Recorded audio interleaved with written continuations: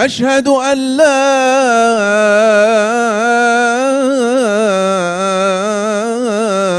إله إلا الله.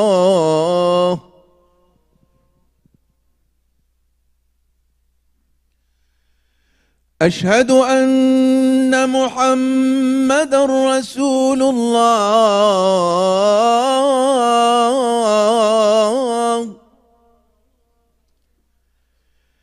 أشهد أن محمدًا رسول الله.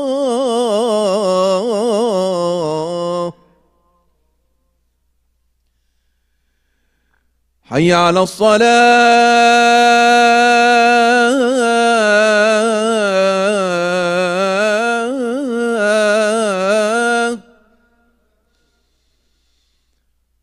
حي على الصلاة.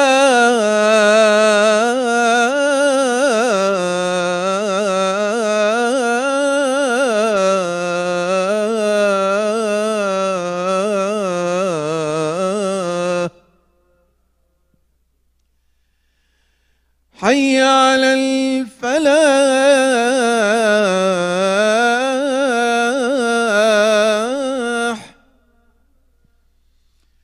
حي على الفلاح.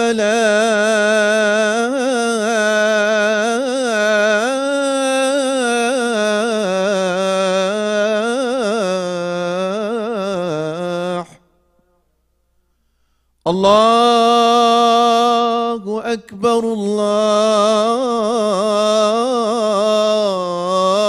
أكبر. لا إله إلا الله. دائما أبدا لا إله إلا الله. اللهم صل وسلم وبارك على سيدنا الصلاة.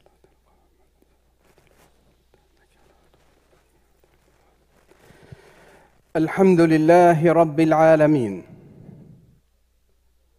الحمد لله الذي له الحمد والثناء كله، لا مانع لما أعطى ولا معطي لما منع، ولا ينفع ذا الجد منك يا ربنا الجد. نشهد أن لا إله إلا الله، ونشهد أن محمدًا عبد الله ورسوله، سيدنا ونبينا وحبيبنا وإمامنا وقدوتنا وزعيمنا محمد صلى الله عليه وسلم. اللهم صل عليه وعلى آله وجنده وأتباعه وحزبه وورثته ومن سار على نهجه واستنى بسنته إلى يوم الدين. يقول الله عز وجل: يا أيها الذين آمنوا اتقوا الله حق تقاته ولا تموتن إلا وأنتم مسلمون. أيها الإخوة والأخوات، نحن قد وصلنا إلى اليوم 70 من أيام هذه الحرب الظالمة الجائرة، والإبادة الجماعية والمذابح والمجازر، في كل يوم مجازر ومذابح. ولعل كل لحظة تزهق النفوس ويقتل الأطفال وتسفك الدماء، ويصدق فيهم ربنا عز وجل: أتجعل فيها من يفسد فيها ويسفك الدماء ونحن نسبح بحمدك ونقدس لك. فكثر سفك الدماء وكثرت المجازر والمذابح والعدوان والظلم، والله عز وجل لا يحب الظالمين، ولو شاء الله لانتصر منهم، ولكن ليبلو بعضكم ببعض. شاء الله عز وجل أن يجعل هذه الدنيا بالنسبة لنا دار امتحان وابتلاء. قال الله سبحانه وتعالى: الذي خلق الموت والحياة ليبلوكم أيكم أحسن عملا. ووجود الحياة ووجود الموت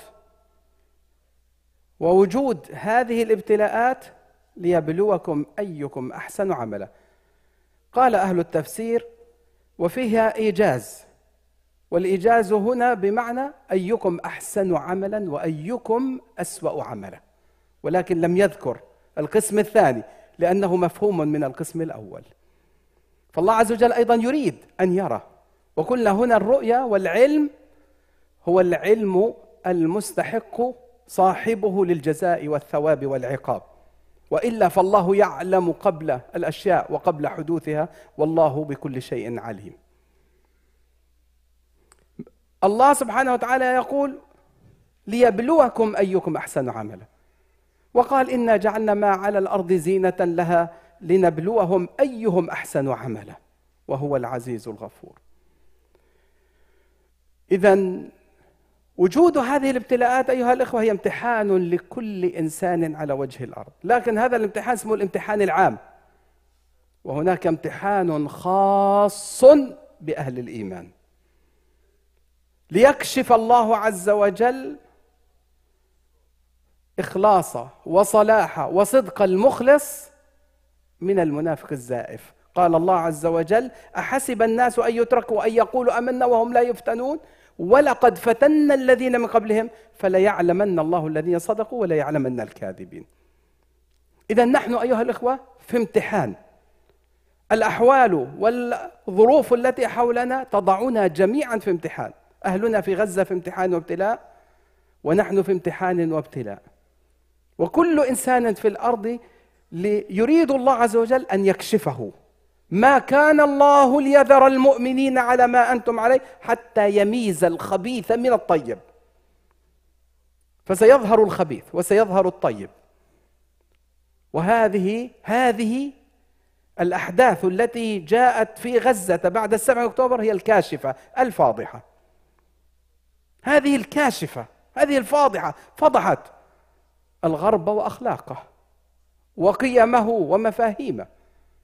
أين الديمقراطية؟ أين الحرية؟ أين حقوق الإنسان؟ أين وأين؟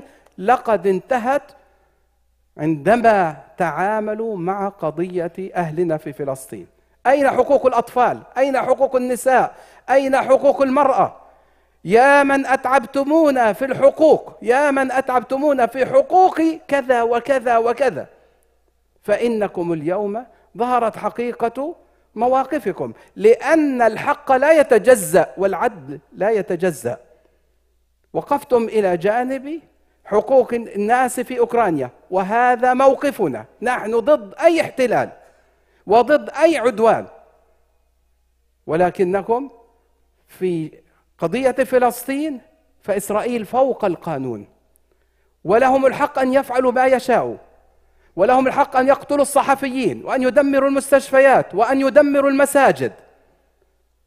كل ذلك صم بكم عمي فهم لا يتكلمون. لا أحد يتكلم ولا أحد يراجع، خاصة من الدول الغربية التي تقول إنها دول التحضر والتقدم، بريطانيا وفرنسا وألمانيا وإيطاليا واليونان، وهم الآن يشاركون في ضرب أهلنا وإخواننا بالدعم المالي بل والمشاركة الفعلية، وهم شركاء في هذه الجريمة، هم شركاء في هذه الجريمة.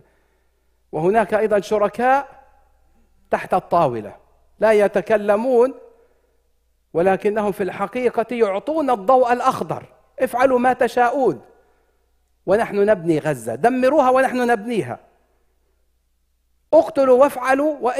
وهذا أيها الأخوة ظاهر مكشوف حتى وإن كان تحت الطاولة، والله إنه مكشوف وقد كشف وقد فضح والعياذ بالله. أيها الأخوة، الشعوب خاصة في أمريكا والطلاب عرفوا الحقيقة، وهذا أشد شيء عليهم. لا يريدون أن يعرف الناس الحقيقة فيقتلون الصحفيين ويحاربون الرواية الصادقة، ورأيتم كيف حاسبوا رؤساء الجامعات ويريدون أن يكتموا الحق وأن يخرسوا كل إنسان لا يسير مع طريقتهم ومع سبيلهم. لكن وجدنا والله أناسا نفتخر بهم في الجامعات من الأساتذة والطلاب، ووجدنا، لكن للأسف على مستوى القيادات السياسية والرأسمالية للأسف لم نرى شرفا ولا كرامة ولا أخلاقا. رأينا في الأطفال، في الطلاب، في النساء، في الرجال، رأينا رجالا، وأنتم رأيتم على الفيسبوك وعلى الانستغرام وعلى كل وسائل السوشيال ميديا. لكن حال أمتنا اليوم أيها الإخوة، حال أمة محمد حال مخزن للغاية، مخزن للغاية والعياذ بالله، ويشعر الإنسان بالعار. وقد وصفه النبي صلى الله عليه وسلم بوصف كلكم سمعتموه كثيرا: يوشك أن تداعى عليكم الأمم كما تداعى الأكلة إلى قصعتها. قالوا: أو من قلة نحن يومئذ يا رسول الله؟ قال: لا، كثير، ولكن غثاء كغثاء السيل. الأمة غثاء كغثاء السيل، ليس لها أثر وليس لها عمل ولا تقوم بواجبها الذي أوجبه الله عليها. ثم قال صلى الله عليه وسلم: ولينزعن الله من صدور عدوكم المهابة منكم وليقذفن الله في قلوبكم الوهن. قال قائل: يا رسول الله وما الوهن؟ قال: حب الدنيا وكراهية الموت. وهذا هو مرضنا، والعلاج من هنا يأتي. إذا عرفنا المرض عرفنا العلاج. وسمعت أحد العلماء عندما سئل: ما السبب في حال الأمة في هذا الذل وهذا العار؟ قال: لأننا أحببنا 8 وتركنا 3. وهي في آية في سورة التوبة، يقول الله عز وجل: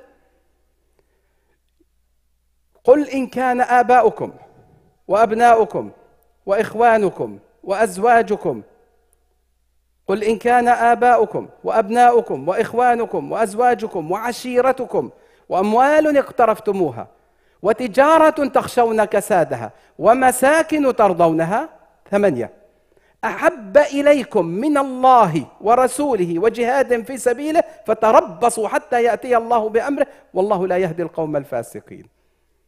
إن الأمة التي تفضل البزنس والاستثمار والتجارة والأموال والعائلة والقوم والبلد على الله ورسوله وبذل الجهد في نصرة الحق والعدل وإقامة العدل في الأرض هم من الفاسقين الذين يستحقون العذاب من الله، فتربصوا حتى يأتي الله بأمره. أيها الإخوة، يجب علينا الآن عمل. وعدتكم في الخطبة الماضية أن أتكلم ماذا يمكن أن نعمل.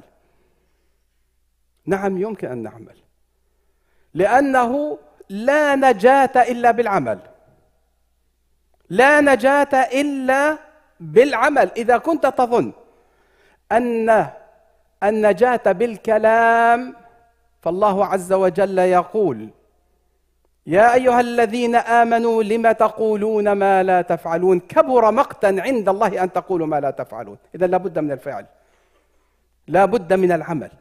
إذا لم يكن هناك عمل إذن هناك قول. هناك من الناس خرس لم يتكلموا، والساكت عن الحق شيطان أخرس. فإذا لابد أن نتكلم ثم أن نعمل بمقتضى الكلام الصحيح والفهم السليم. لا بد من العمل. ما جزاء العمل؟ ما جزاء العمل يا أخوة؟ إحنا في هذا الزمن وفي هذه الأحوال العمل فيه مضاعف أجره وثوابه. اسمع حديث رسول الله صلى الله عليه وسلم الذي يقول فيه: إن أمامكم أياما الصابر فيها على دينه كالقابض على الجمر، للعامل فيها أجر 50 رجلا يعمل مثل عمله. قالوا: يا رسول الله منهم؟ قال: بل منكم. أعيد، هذا من البشائر للعاملين. من البشائر للعاملين ومن الوعيد للخاملين والعاجزين.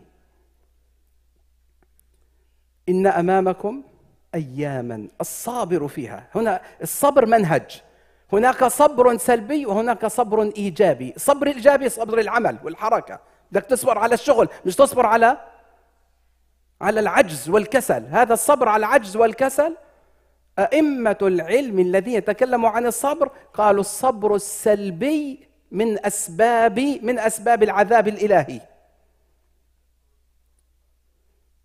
الدليل على ذلك من القرآن، يقول ربي سبحانه وتعالى: الذين تتوفاهم الملائكة ظالمي أنفسهم قالوا فيما كنتم؟ قالوا كنا مستضعفين في الأرض.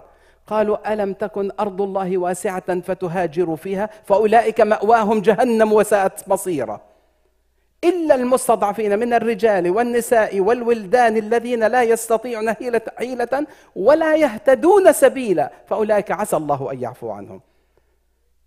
إذن المستضعف في الأرض إن قبل الاستضعاف وهو قادر على أن يدفعه بوسيلة مشروعة، إذا لم يدفع ذلك الاستضعاف وصبر على ذلك الاستضعاف، هنا هو من الظالمين أنفسهم والعياذ بالله، ظالم لنفسه.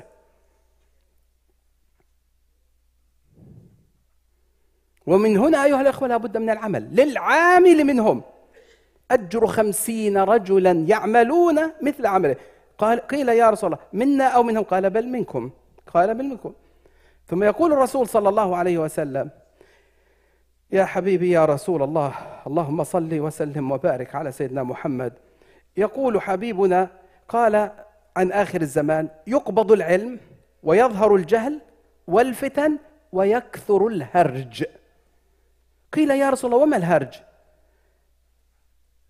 فقال هكذا بيده كأنه يريد القتل. وفي حديث صرح فيه القتل، أنه يكثر القتل. انظر الآن إلى القتل الذي هو في غزة وفي فلسطين، والناس ينظرون ويرون. يا إخواني ويا أخواتي،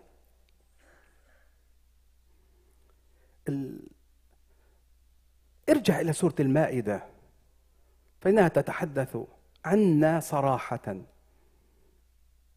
وتحتاج منا إلى تفكر وتدبر. وترجع إليها من آية 32 وبعد،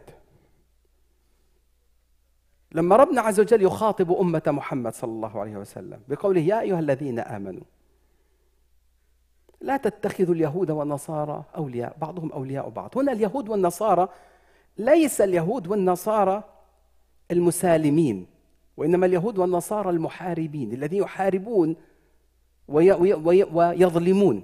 عشان هيك بدك تفهمها من سورة الممتحنة، حتى ما واحد يفكر إنه إحنا ضد اليهود أو النصارى. حاشا لله، اليهود والنصارى هم أهل الكتاب، لهم احترامهم، وهم إخواننا في العقيدة والإيمان بالله عز وجل، أهل كتاب.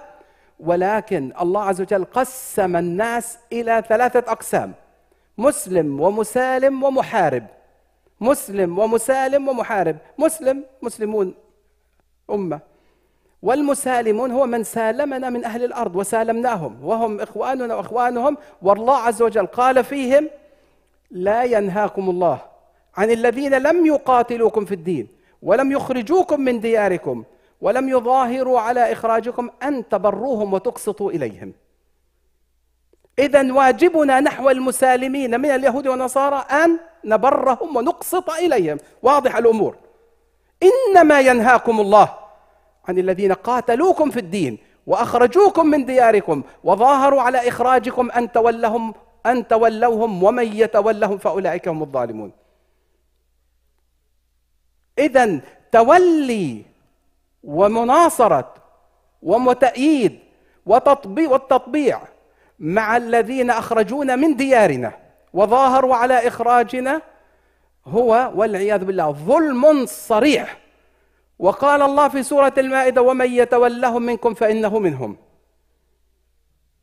ومن يتولهم فإنه منكم، ومن يتولهم منكم فإنه منهم. وهذا الكلام لعلمائنا في كل بلاد المسلمين أن يعلموا حكامهم وأن يعلموا شعوبهم أنه لا يجوز موالاة من أخرجنا من أرضنا ومن ظاهر على إخراجنا ومن عاد الحق وأقام الباطل والعياذ بالله، لا يجوز شرعا. ومن يتولهم منكم فإنه منهم. ثم قال ربي سبحانه وتعالى: وربكم فترى الذين في قلوبهم مرض يسارعون فيهم. يسارعون أي يسارعون في التطبيع معهم ومصالحتهم. يقولون نخشى أن تصيبنا دائرة. فالله عز وجل يقول يجيبهم ويقول: فعسى الله أن يأتي بالفتح أو أمر من عنده فيصبحوا على ما أسروا في أنفسهم نادمين. كنت قد نشرت في الأسبوع الماضي اعتذارا لأستاذ من أكبر المطبعين في مصر، وأنا أشكره على اعتذاره وتوبته واستغفاره، والاعتراف بالذنب فضيلة، وارجعوا إليها للدكتور أو للأستاذ المثقف المعروف، كان من أكبر المطبعين في زمن السادات وما بعده، أسامة غزالي حرب. كثير منكم خاصة من أهل مصر يعرفونه. كان عراب التطبيع، وهو اللي شجع التطبيع للدول العربية.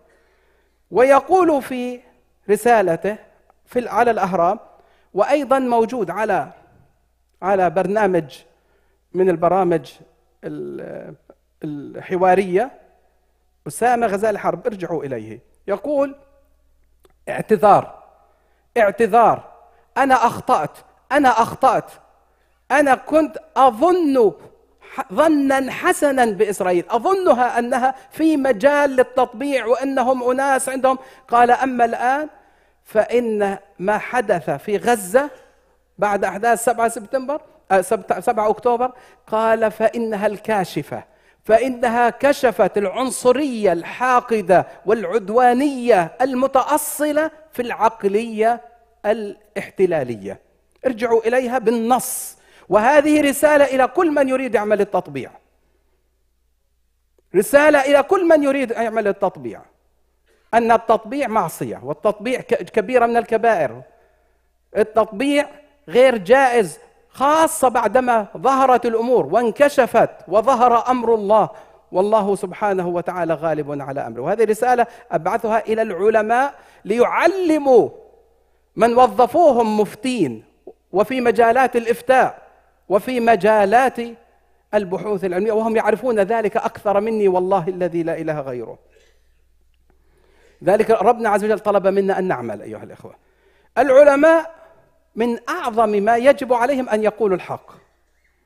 فقال الله عز وجل بعد الآية التي ذكرتها قبل قليل: يا أيها الذين آمنوا من يرتد منكم عن دينه بموالاة الظالمين فسوف يأتي الله بقوم يحبهم ويحبونه، أذلة على المؤمنين أعزة على الكافرين يجاهدون في سبيل الله ولا يخافون لومة لائم، ذلك فضل الله يؤتيه من يشاء والله ذو الفضل العظيم.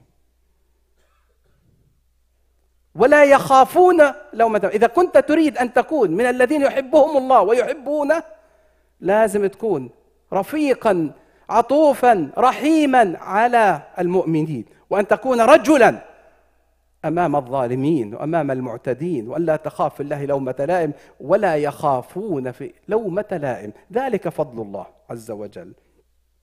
ومن هنا أي عالم الآن، أي عالم لا يقول كلمة الحق فإنه أخرج نفسه من القوم الذين يحبهم ويحبونه، لأن من صفاتهم ولا يخافون لومة لائم. فيجب أن نقول الحق وألا نخاف في الله لومة لائم. بعضكم أيها الإخوة ممكن يدفع الثمن. هناك علماء الآن بالسجون، وعلماء حوربوا لأنهم قالوا كلمة الحق، وهذا الثمن هو لله عز وجل. أهلنا في غزة دفعوا أثمانا غالية، عائلات بأكملها ذهبت شهداء عند الله عز وجل، نسأل الله لهم الأجر والثواب. لكن أيها الإخوة والأخوات العلماء يجب أيضا أن يقولوا الحق ولا يخافوا في الله لومة لائم، لا يجوز أن يكتموا لأن الله أخذ عليهم الميثاق.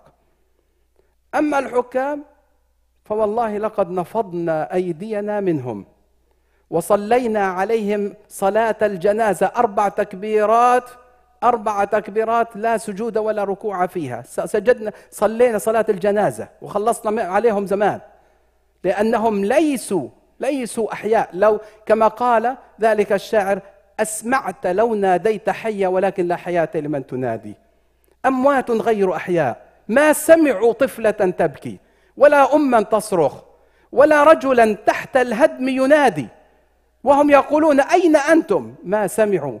أسمعت لو ناديت حيا ولكن لا حياة لمن تنادي. ثم يقول الشاعر: رب ومعتصماه انطلقت ملء أفواه الصبايا اليتم، لامست أسماعهم لكنها لم تلامس نخوة المعتصم.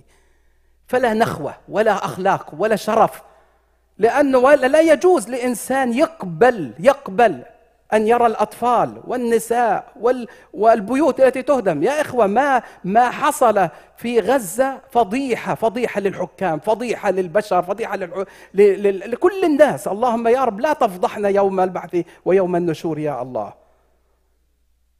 فضيحة من أكبر مظاهر الفضائح والعياذ بالله. وسيكشف الله عز وجل في الدنيا قبل الآخرة حتى يميز الخبيث من الطيب. الواجب علينا أيها الإخوة تحت مبدأ: المسلم أخو المسلم، لا يسلمه ولا يخذله ولا إلا آت 8، لا يخذله. وقد أخبرنا النبي صلى الله عليه وسلم بأن أهل غزة سيخذلون، أخبرنا بأنهم سيخذلون، وقال لنا: ستخذلونهم أيها الناس. لا تزال طائفة من أمتي ظاهرين الحق، لا يضرهم من خالفهم ولا من خذلهم حتى يأتي أمر الله. قالوا: أين هم يا رسول الله؟ قال: ببيت المقدس وبأكناف بيت المقدس. لقد خذلناكم يا أهل فلسطين، خذلكم الناس. متى تكون لست من الخاذلين؟ إذا نصرتهم. ونصرة المسلم واجبة، نصرة المسلم واجبة، بل نصرة الإنسان المظلوم واجبة، مسلما أو غير مسلم. نصرة المظلوم واجبة مسلما أو غير مسلم، لأن الله عز وجل ينصره، وأخذ على نفسه أن ينصر المظلوم وأن يستجيب دعوته. قال صلى الله عليه وسلم: إن الله عز وجل لا يستجيب للمظلوم دعوته وإنها لتصعد إلى السماء ليس بينها وبين الله حجاب. ربنا عز وجل يستجيب دعوة المظلوم ولو كانت من غير مسلم. الظلم هو الجريمة، الظلم هو الجريمة. اختلاف الدين مش جريمة أخواني بالنسبة لنا. الله قال: لا إكراه في الدين، لا إكراه في الدين. عندي في المجتمع المسلم يهودي نصراني مسيحي لا يعتبر مجرما بقانون الدنيا. يوم القيامة حسابه على الله تعالى. لا إكراه في الدين، لا إكراه في الدين، لكم دينكم ولي دين. ما بحاسبك على دينك ولكن أحاسبك على ظلمك. أذن للذين يقاتلون بأنهم ظلموا وإن الله على نصرهم لقدير. ومن هنا المظلوم يجب أن ينصر. انصر أخاك ظالما أو مظلوما. الظالم بردعه عن ظلمه وعن غيه وجرمه. قف له وقل: اتق الله. لو كان أخاك، فكيف إذا كان الظالم متغطرسا مجرما معتديا، لا أخلاق ولا ذمة ولا ضمير ولا إنسانية ولا قيم؟ ما هذا؟ أين الوقف؟ أين الوقف؟ موقف لله عز وجل؟ أين الموقف للإنسانية؟ أين الموقف للأخلاق؟ الله سبحانه وتعالى يقول: وكان حقا علينا نصر المؤمنين. ولذلك سينصر المؤمنون أيها الأخوة. المؤمنون، من هم المؤمنون هنا؟ الصادقون الواقفون لحقهم، المدافعون عن المظلومين.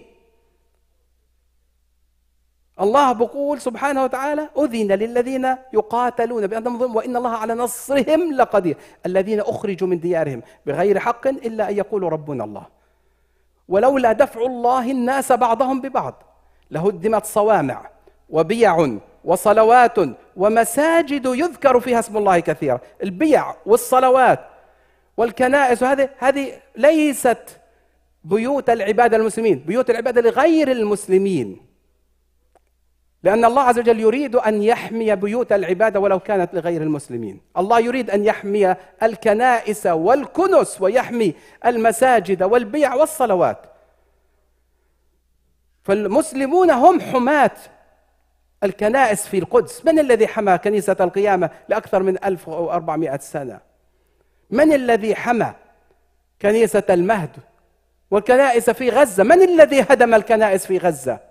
من الذي هدم المستشفيات في غزة؟ سألوهم إن كانوا ينطقون. ماذا يجب أن نفعل أيها الأخوة؟ نصرة المسلم الآن. كل واحد يجب أن يعمل بكل ما يستطيع. قال الله عز وجل: فاتقوا الله ما استطعتم. حاولت أن أجمع 15 20 25 نقطة، سأذكر بعضها وأترك المجال لكم ليبدع كل واحد منكم في دائرته، لأن العمل غير محدود. فأوله على الإطلاق أيها الإخوة، أوله على الإطلاق، وهو عمل ينفع أهلنا في غزة وينفعنا جميعا: التوبة والاستغفار والعودة إلى الواحد القهار سبحانه وتعالى. أن نتوب إلى الله، أن نستغفر، أن نتوب، وأن نسلم أمرنا إلى الله، وأن نرضى بقضاء الله وقدره، وأن لا نضعف ولا نعجز. ولولا الوقت لأتيت لكم من سنة رسول الله صلى الله عليه وسلم ما يدل على ذلك. ثانيا، العلم والتعلم أيها الإخوة. تعلموا أمور دينكم، وتعلموا عن قضية فلسطين بالتفصيل. أيها الشباب، أيها الأبناء، أيها البنات، اعرفوا كل شيء عن هذه القضية. هذه القضية من انتسب إليها شرف، ومن انفصل عنها زال عنه الشرف. قضية فلسطين شرف. شرفوا أولادكم بالتمسك فيها والتعرف عليها. وهذا قلته والله بسنوات طويلة وما زلت أقوله. اجعلوا أبناءكم يربطون بين قضية فلسطين وبين إقامة الحق والعدل في الأرض. هي نموذج من أجل إقامة الحق والعدل في الأرض كلها. فإن الذي يقبل الاحتلال في فلسطين يقبل الاحتلال في كل مكان، والذي يرفض الاحتلال في فلسطين يرفض الاحتلال في كل مكان. اقرأوا وأتوا بالكتب، وهناك صفحات على الإنترنت، ثم انشروا العلم والمعرفة لمن حولكم. تكلموا، لا تصمتوا ولا تخافوا. هناك من يريد أن يخرسنا وأن يصمتنا، هناك من يحاول أن يشتري أصواتنا، هناك من يحارب من يتكلم. فكونوا صوتا لإخوانكم في غزة، إخوانكم في أي مكان في الأرض من الذين لا يسمع صوتهم. التكلم، تكلم، والسوشيال ميديا، وأرسل من الرسائل ومن كل ما يمكن أن يغير ويعرف ويفهم الناس في هذه البلاد عن الحقيقة والواقع. أنتم ترون أنهم يحاربون الصحفيين. لماذا يحاربون الصحفيين؟ لأنهم يريدون أن يكتموا الحقيقة، لا يريدون للناس أن يعرفوا الحق. أيضا أيها الإخوة، الدعاء. ادعوا لهم بعد كل صلاة، ادعوا أنتم وأولادكم قبل الأكل وبعد الأكل، في السيارة، في كل مكان. ادعوا في كل صلاة دعاء القنوت في النوازل، وأكثروا من الدعاء لإخوانكم. الدعم المعنوي، الدعم المعنوي أيضا إخواني مهم جدا أن ندعمهم معنويا، وله كلام. ثم الدعم المادي. الدعم المادي أيها الإخوة واجب شرعا، هذا ليس اختياريا، يجب علينا شرعا أن ندفع زكاة أموالنا الآن جميع الأمة لأهل غزة، ويقدم أمرهم على أي أمر، لأن المصارف الثمانية موجودة في غزة. فيجب على الأمة اليوم أن أهل غزة وفلسطين أن يدفعوا زكاة أموالهم كل مكان، حتى إن شاء الله يدحر هذا الاحتلال والظلم وتبنى وتعمر، ويعود أهل غزة إلى إن شاء الله إيمانهم ومساجدهم وكنائسهم ومستشفياتهم. يجب أن نشارك مع كل المؤسسات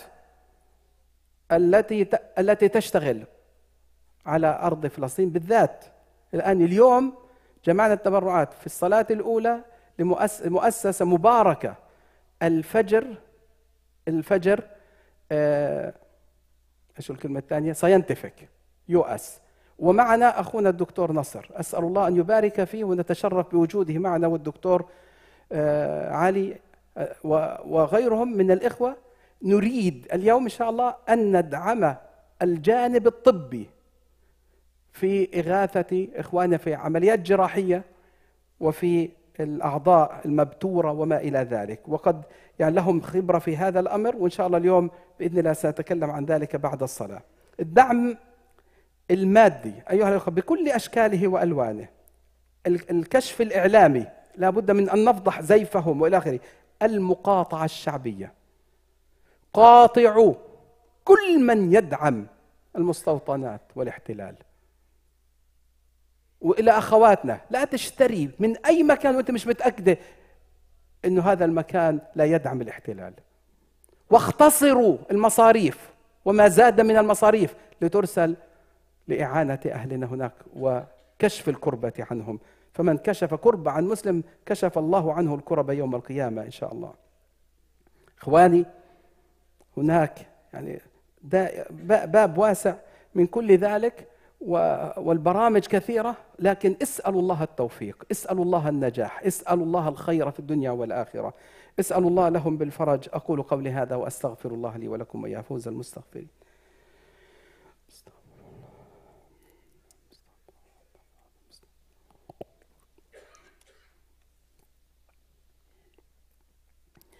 إن الحمد لله نحمده ونستعينه ونستغفره ونعوذ بالله من شرور أنفسنا وسيئات أعمالنا، من يهد الله فلا مضل له ومن يضلل فلن تجد له وليا مرشدا. أشهد أن لا إله إلا الله وأشهد أن محمدا عبد الله ورسوله. اللهم يا رب انصر أهلنا في غزة، أيدهم بمددك وجندك وملائكتك، وقيض لهم من يعينهم ويغيثهم وينصرهم. اللهم ارفع عنهم ما نزل بهم من الكرب العظيم. اللهم وفقهم لما تحب وترضى يا رب العالمين. أيها الأخوة، إياك أن تكون عونا للظالمين على أهلك في غزة، إياك أن تقول كلاما يودي بصاحبه إلى عذاب الله وغضبه، إياك. فالفتنة، الكلام في وقت الفتن أحيانا أشد من السيف، وعلى الإنسان أن لا يقول إلا الحق، وأن يكون كلامك فيما يؤيد ويعين ويغيث ويفرج كربة أهلنا في غزة يا رب العالمين.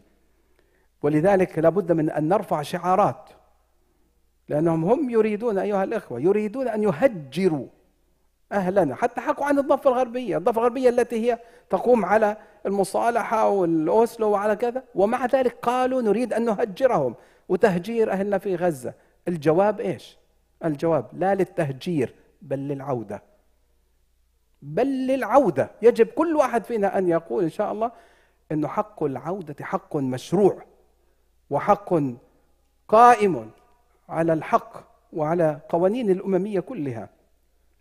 أيضا الحلول يجب أن تكون في فلسطين لإنهاء الاحتلال، لا لنعيش تحت الاحتلال ولو مع الرخاء، ولو مع الرخاء. لأنه ماذا فعلوا في الضفة الغربية؟ ماذا فعلوا؟ في غزة حصار مطبق، وفي الضفة الغربية فتحوا عليهم الدنيا وفتحوا عليهم، حتى بتعرفوا للأسف يعني في أشياء فتحوا عليهم الدنيا والقروض الربوية وعملوا لهم كل شيء. ليش طيب؟ ليش هون فتحوا عليهم الدنيا وهنا أغلقوا عنهم؟ لماذا؟ حتى نفهم. لأنهم يعلمون والله ما الفقر أخشى عليكم، ولكن أخشى عليكم الدنيا أن تفتح عليكم فتنافسوا. إياكم والدنيا، لا تجعلوهم يستذلوكم بالدنيا ويستعبدوكم بالدنيا، إياكم. إخواني، أختم باختصار أن كل واحد منا يجب أن يعمل للآخرة. وشعارنا في هذا سورة الإسراء. اقرأ سورة الإسراء وآية آخذها منها ولعلي أركز عليها في خطبة أخرى. يقول الله عز وجل: ومن أراد الآخرة وسعى لها سعيها وهو مؤمن فأولئك كان سعيهم مشكورا. فليكن إرادتنا الآخرة، لا تتعلق بالدنيا، لأنك إن تعلقت بالدنيا استعبدتك وأذلتك. ولا حول ولا قوة إلا بالله. اللهم يا الله صل على محمد، اللهم صل على محمد في الأولين وصل عليه في الآخرين وصل عليه في كل وقت وحين. اللهم اغفر للمسلمين والمسلمات الأحياء منهم والأموات. اللهم فرج كربتنا وكربة المسلمين في كل مكان. اللهم إنا نسألك رضاك والجنة ونعوذ بك من سخطك والنار. اللهم أقر عيوننا بنصر الحق وإبطال الظلم والظالمين ورد المعتدين. اللهم يا الله احقن دماءنا في كل مكان. اللهم صن أعراضنا وبيوتنا ومساجدنا. يا الله صل على محمد وعلى آله وأصحابه أجمعين. عباد الله، اذكروا الله يذكركم واسألوه يعطكم وأقم الصلاة إن الصلاة تنهى عن الفحشاء والمنكر ولذكر الله أكبر والله يعلم ما تصنعون. الله أكبر الله أكبر، وأشهد أن لا إله إلا الله، أشهد أن محمد رسول الله. حي على الصلاة حي على الفلاح، قد قامت الصلاة قد قامت الصلاة. الله أكبر الله أكبر، لا إله إلا الله.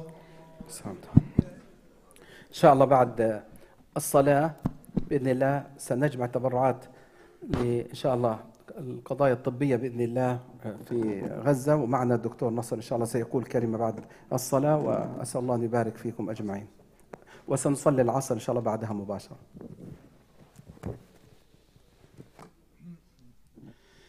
الله أكبر. بسم الله الرحمن الرحيم. الحمد لله رب العالمين، الرحمن الرحيم، مالك يوم الدين، إياك نعبد وإياك نستعين، اهدنا الصراط المستقيم صراط الذين أنعمت عليهم غير المغضوب عليهم ولا الضالين.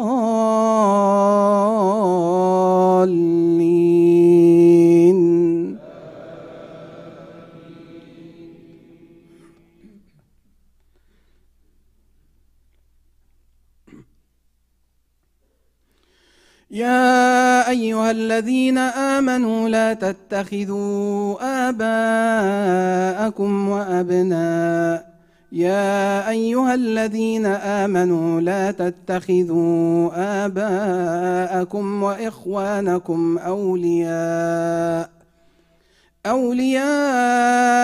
إن استحبوا الكفر على الإيمان ومن يتولهم فأولئك هم الظالمون.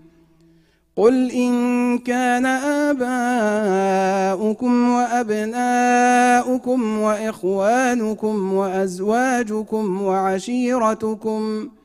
وعشيرتكم وأموال اقترفتموها وتجارة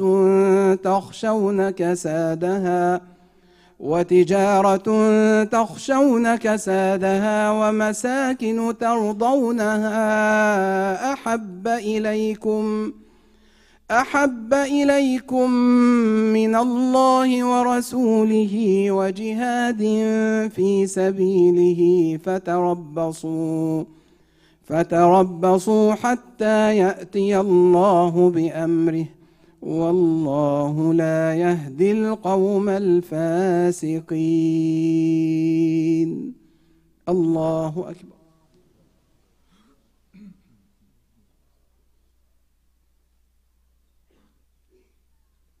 سمع الله لمن حمده.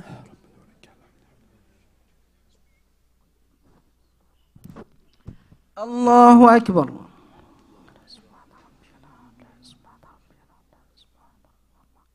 الله أكبر. الله أكبر.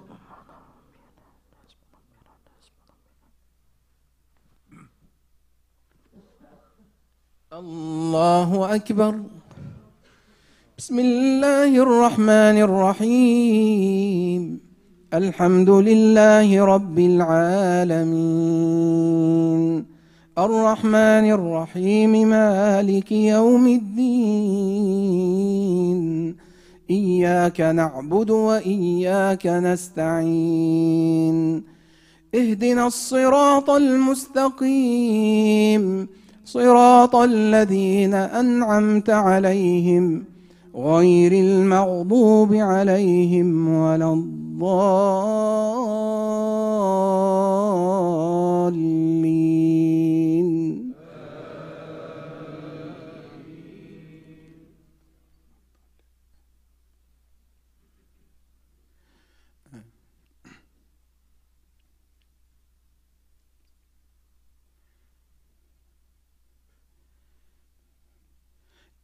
يا أيها الذين آمنوا كونوا أنصار الله كما قال عيسى بن مريم للحواريين من أنصاري إلى الله قال الحواريون نحن أنصار الله فآمنت طائفة من بني إسرائيل وكفرت طائفة فأيدنا الذين آمنوا على عدوهم فأصبحوا ظاهرين. الله أكبر.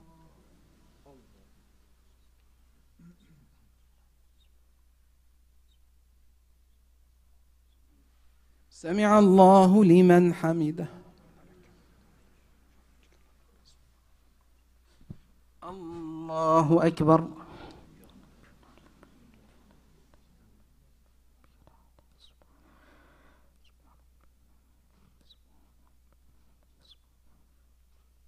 الله أكبر. الله أكبر.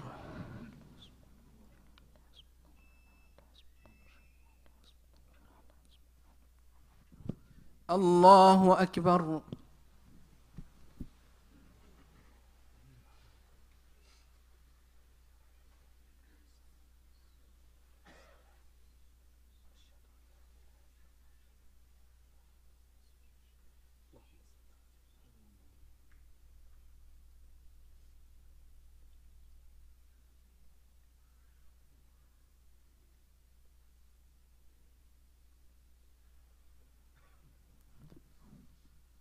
السلام عليكم ورحمة الله.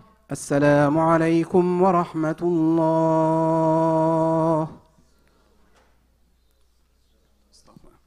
جزاكم الله خير. دكتور مصعب تفضل يا أخي. إن شاء الله اسمعوا كلمة من الدكتور مصعب، يعني بتمنى اللي ما سمع الخطبة الأولى أن يسمعها. بليز اسمعوا خطبة أخونا الدكتور لتسمعوا إن شاء الله كلمة في الحكمة وفي العمل بإذن الله. السلام عليكم ورحمة الله وبركاته. أنا اسمي مصعب ناصر، الأصل من غزة، من شمال غزة، من بيت حنون, but I live in Texas, so I'm more comfortable speaking English بصراحة, even though I speak Arabic. So I'm actually not a medical doctor. Actually, I work in oil and gas in Texas. But subhanallah, Allah subhanahu wa ta'ala put me on this mission. If you would ask me a year or two ago if I would be standing here, I would never thought of it. Subhanallah, I'm leading an organization called Fajr Scientific. It's by far one of the leading organizations probably in the world right now. It's a non-profit organization. It's purely medical, apolitical.